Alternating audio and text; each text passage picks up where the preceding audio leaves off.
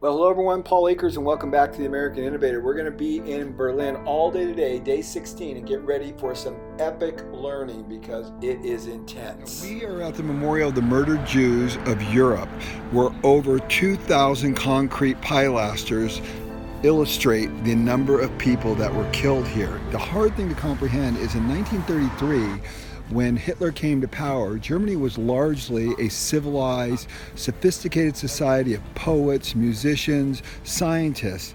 And in less than 9 years, they became an industrialized state that killed and slaughtered 6 million Jews and 6 million other people who were either deemed unworthy of life, whether they're gypsies, whether they're disabled, or whatever criteria the Germans wanted to apply to them. And this all happened in just 9 years.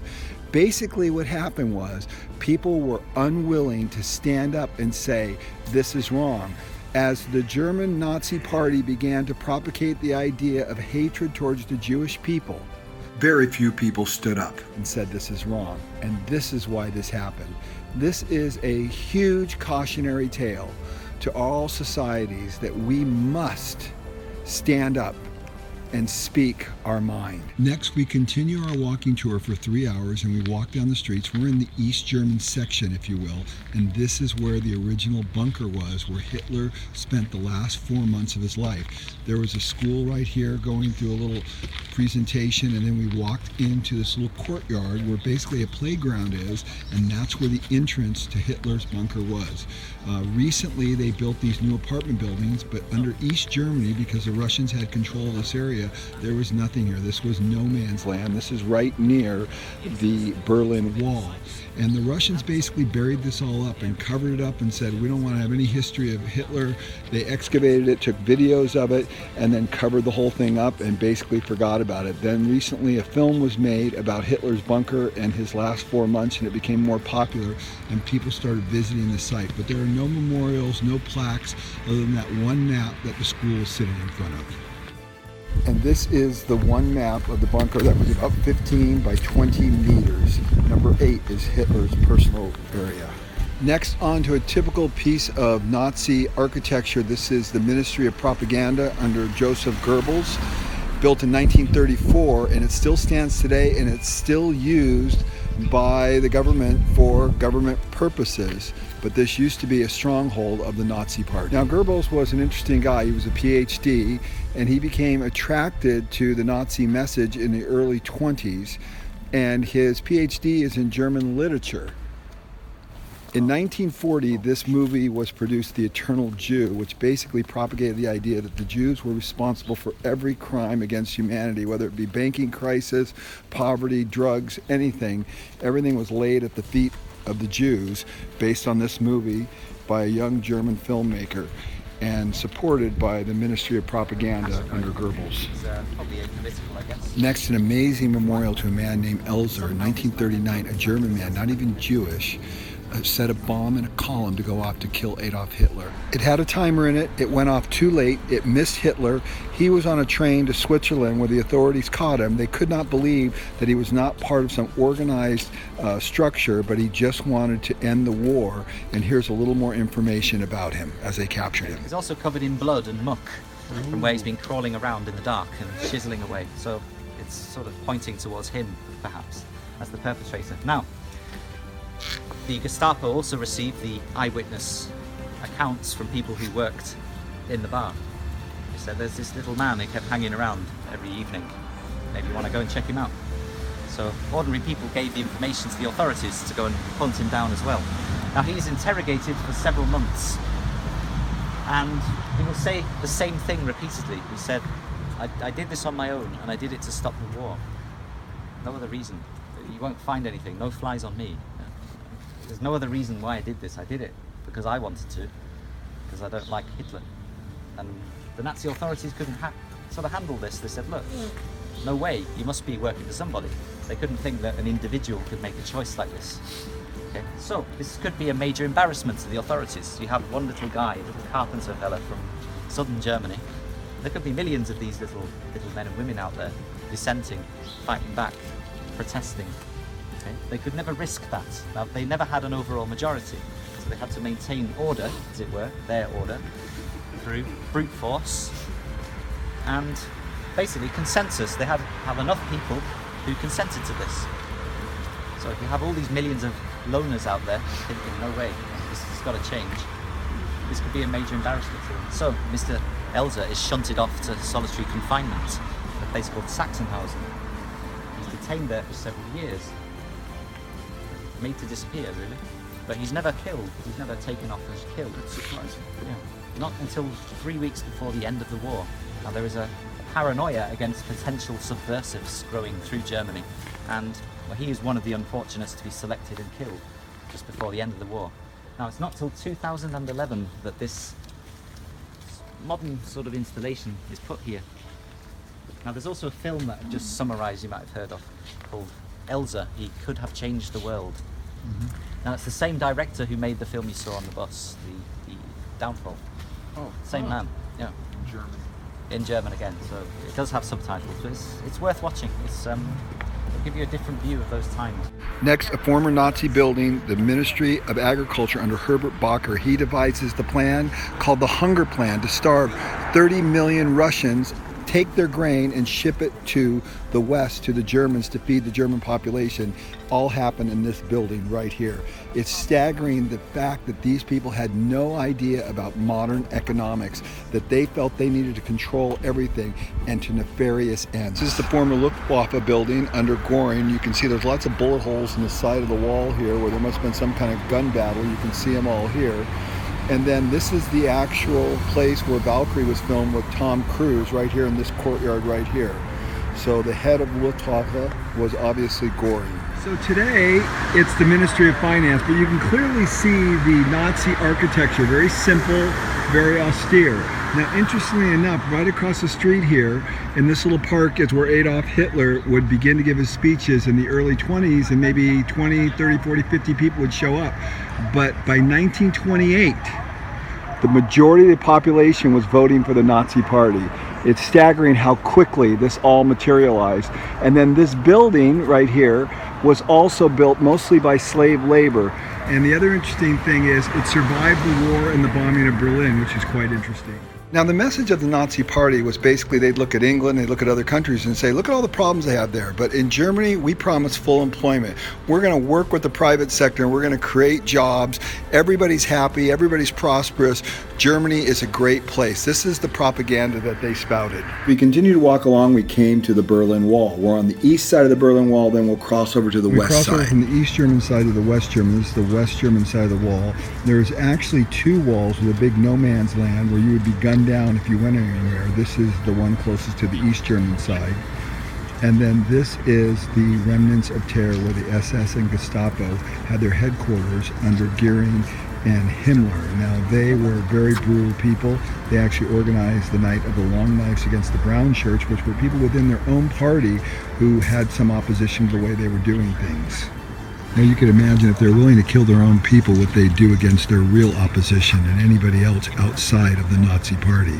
These were very brutal people. So Goebbels designed this rally cry, total war, shortest war, as the war looked like possibly they could lose it in 1943. He was doing everything he could to mobilize as many people as possible in these rallies. Total war, shortest war. So as I walk through this, the one thought I have is I think the German people have done an excellent job of documenting this and being very transparent about it. And I think that is excellent. I think that's why Germany is doing so well today. One of my favorite stories about this period of time, in 1936, Lutz Long, the German athlete, suggested to Jesse Owens, who won 4 gold medals, to give himself a little bit of margin during the long jump because he kept fouling out. Jesse Owens listened to Lutz Long and he ended up winning the gold against Lutz Long, who won the silver. They became lifelong friends, and Jesse Owens deeply valued this relationship. This is the beauty of humanity. So I'm in a typical documentation center in Germany right now, actually in Berlin. You just saw, there's the wall that we were in, and this area is called Topography of Terror. You can see that right there. And you can see they've created this little model right here of all the Nazi buildings, and everything that's clear is a Nazi building. You can see a lot of them are clear. Everywhere there is actually a black dot. Is an indication of a Nazi building. Again, they've done just a great job of documenting all this, and it's really right out in the open. And I think that's real testament to the way it should be done. Then on our way to our next stop, we stopped and had lunch at a traditional German pub, and it was fantastic. We had big pork knuckles. So I start this section having come to East Germany in 1982. When I was in school in Germany, I crossed Checkpoint Charlie and I came over to the East German side, and that's where I am right now. Of course, it's all Germany now because it's reunited. But this is where the Germans surrendered to the Russians, May 8th, 1945, in that building right there, which is basically a military mess, you know, where they would have dances, coordinate events and things like that. But we're going to go inside and you're going to see what's inside. It's really an amazing museum. It's very obscure, very small, very much off the beaten track. But beyond the Band of Brothers tour knew to bring us here, and inside it is unbelievable. What I learned and experienced, we had an East German guide who gave us a perspective through an Eastern perspective as opposed to a Western perspective. It wasn't entirely different, but it definitely gave us a picture of what the Soviet Union was seeing as the Germans marched through the Soviet Union on their campaign. So this is the actual room, the hall, where the Germans surrendered unconditionally to the Allies, and particularly the Russians. They sat right there at the head table, and this is where the whole thing happened. It was really hard to believe we were there. And again, the interesting thing about this is off the beaten path. This is in a residential neighborhood in a small little military barracks, if you will, where this all happened. Now, they created a diorama of the war, of the Russians seizing the Parliament building in Berlin. And our guide made a very interesting comment. He said, well, you're looking at this and it looks so horrific, you really can't understand what's really going on, because they interviewed a Russian soldier who was there and they asked him, what was it really like? And he said, it's impossible for you to know, because what you can't feel is the fear that you would die that day. And that clouds everything. You cannot imagine what it felt like to have both the fear, the smell, the taste, the noise, everything was at a deafening level. And to walk into a diorama where you hear explosions but nowhere near the decibel level, to intermix that with the feelings and the fear of death at any moment, is impossible for anyone from the outside to understand that unless you were there. And I thought that was fascinating, to look at this whole thing through the perspective of having the fear of imminent death at any time. No matter how many times you learn about the Holocaust and what happened during World War II, it is incomprehensible to see it over and over again. This woman was used as a decoy to find out where landmines were. They used civilians to walk across fields to let them identify where the landmines were. Between 1942 to 1945, 30 million people starved. This woman went from that to this to 18 months nearly unrecognizable. They rounded up women and children and put them in a ditch and shot them systematically. There was absolutely zero mercy at all. This was one of the most horrific things, and we must not forget. This is a propaganda piece put together showing the Americans, the British, and the Russians, unlikely allies, team up against Adolf Hitler. They have him off balance, and his body is even in the shape of a swastika. Next, we have a poster that was produced by the United States that shows a Russian soldier saying, "This is your friend," and he's fighting for freedom. Now, this is so unusual because this is not our typical ally. So like I said, every time I turn around, there's something else. So now I'm in front of the world-famous Reichstag, and Bismarck was the first one to occupy this, and then the Third Reich occupied this, heavily damaged in the war. But now here we are at sunset. It's beautiful, and this is where the German government has their main offices. And we are in a very prominent place of Germany right now. This is the capital of Germany, Berlin. It used to be West Berlin, East Berlin, now it's just Berlin. So we end another amazing day at the Brandenburg Gate. Here I am in Berlin. Used to be East and West Berlin, but now it's unified. And this is actually a unification weekend. They're having big celebrations. There's people everywhere, very festive. We've got the US Embassy over here on this side. We have the French Embassy on this side. And this is right where the city used to be split, is actually right here. The Berlin Wall came right down here. Lots of very famous speeches happened here. We know Ronald Reagan, Mr. Gorbachev tear down this wall. We've had an amazing trip of learning so much about World War II history. We've studied it every which way. We've seen so many fantastic historical sites. all I can say is this has been a trip I will never forget. I feel like I've been in college for 4 years, and in the course of the last 15 or 16 days, beyond Band of Brothers tour, it has been epic. I've loved every second of it. We have one more day. Wait until you see what we're going to do tomorrow. Day 16, Beyond Band of Brothers tour, Berlin.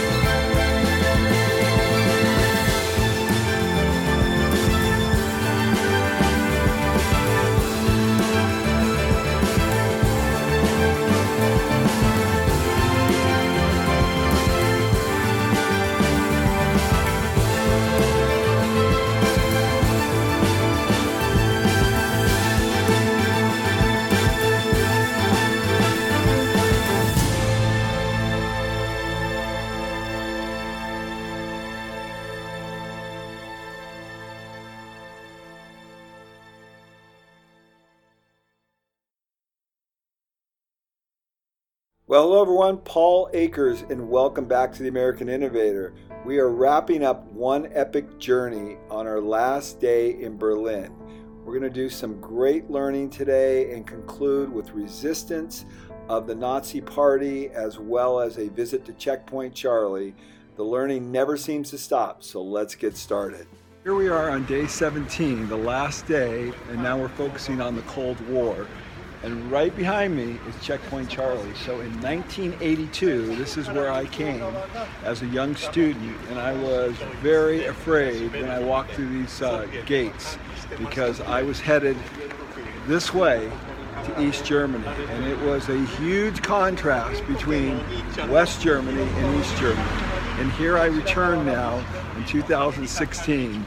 This has been quite a journey, charting everything that's been going on. And I remember when I came through and these buildings right here were all bombed out and burned out, but now they've all been restored.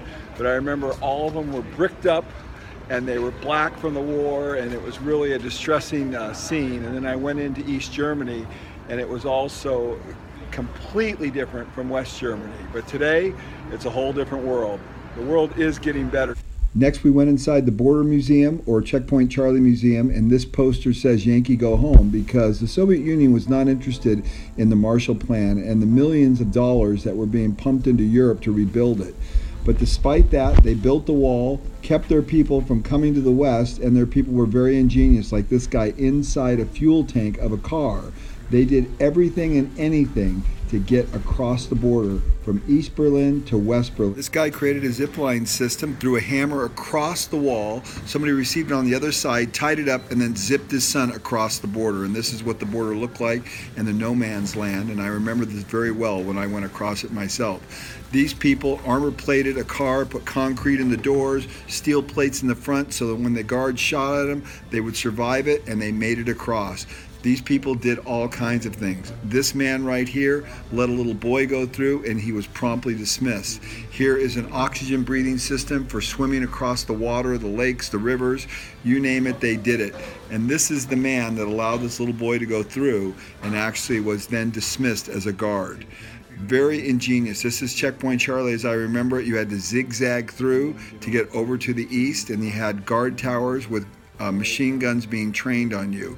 And I'll never forget that passing.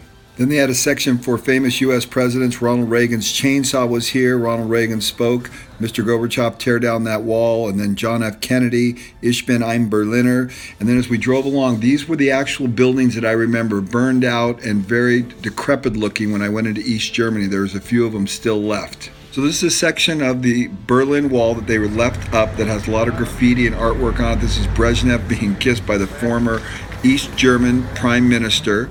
And you can walk along both sides on the east and the west and see all this artwork everywhere. There's people out there singing. This guy had a horse head on and he was singing with no clothes on. Pretty funny. It's a crazy place. And then this whole area of East and West Berlin. It's just a beautiful area. This is the river that runs down between the two of them. This was oftentimes a border. And then we went to a Russian memorial.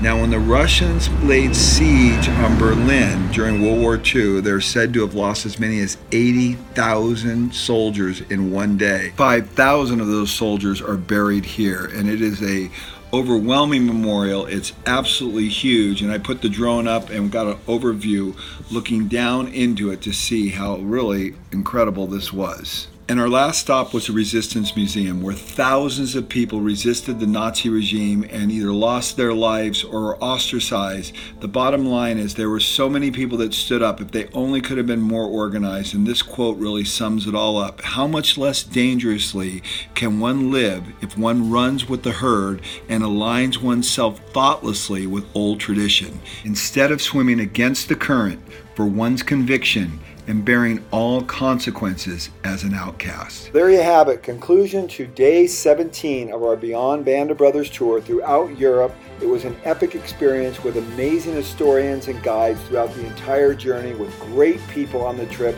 I can't tell you how much I learned and how much I enjoyed every second of it. I put together a day 18, which is the best drone footage from the entire trip. So look for day 18, best drone footage from Beyond Band of Brothers. We'll see you next time on The American Innovator.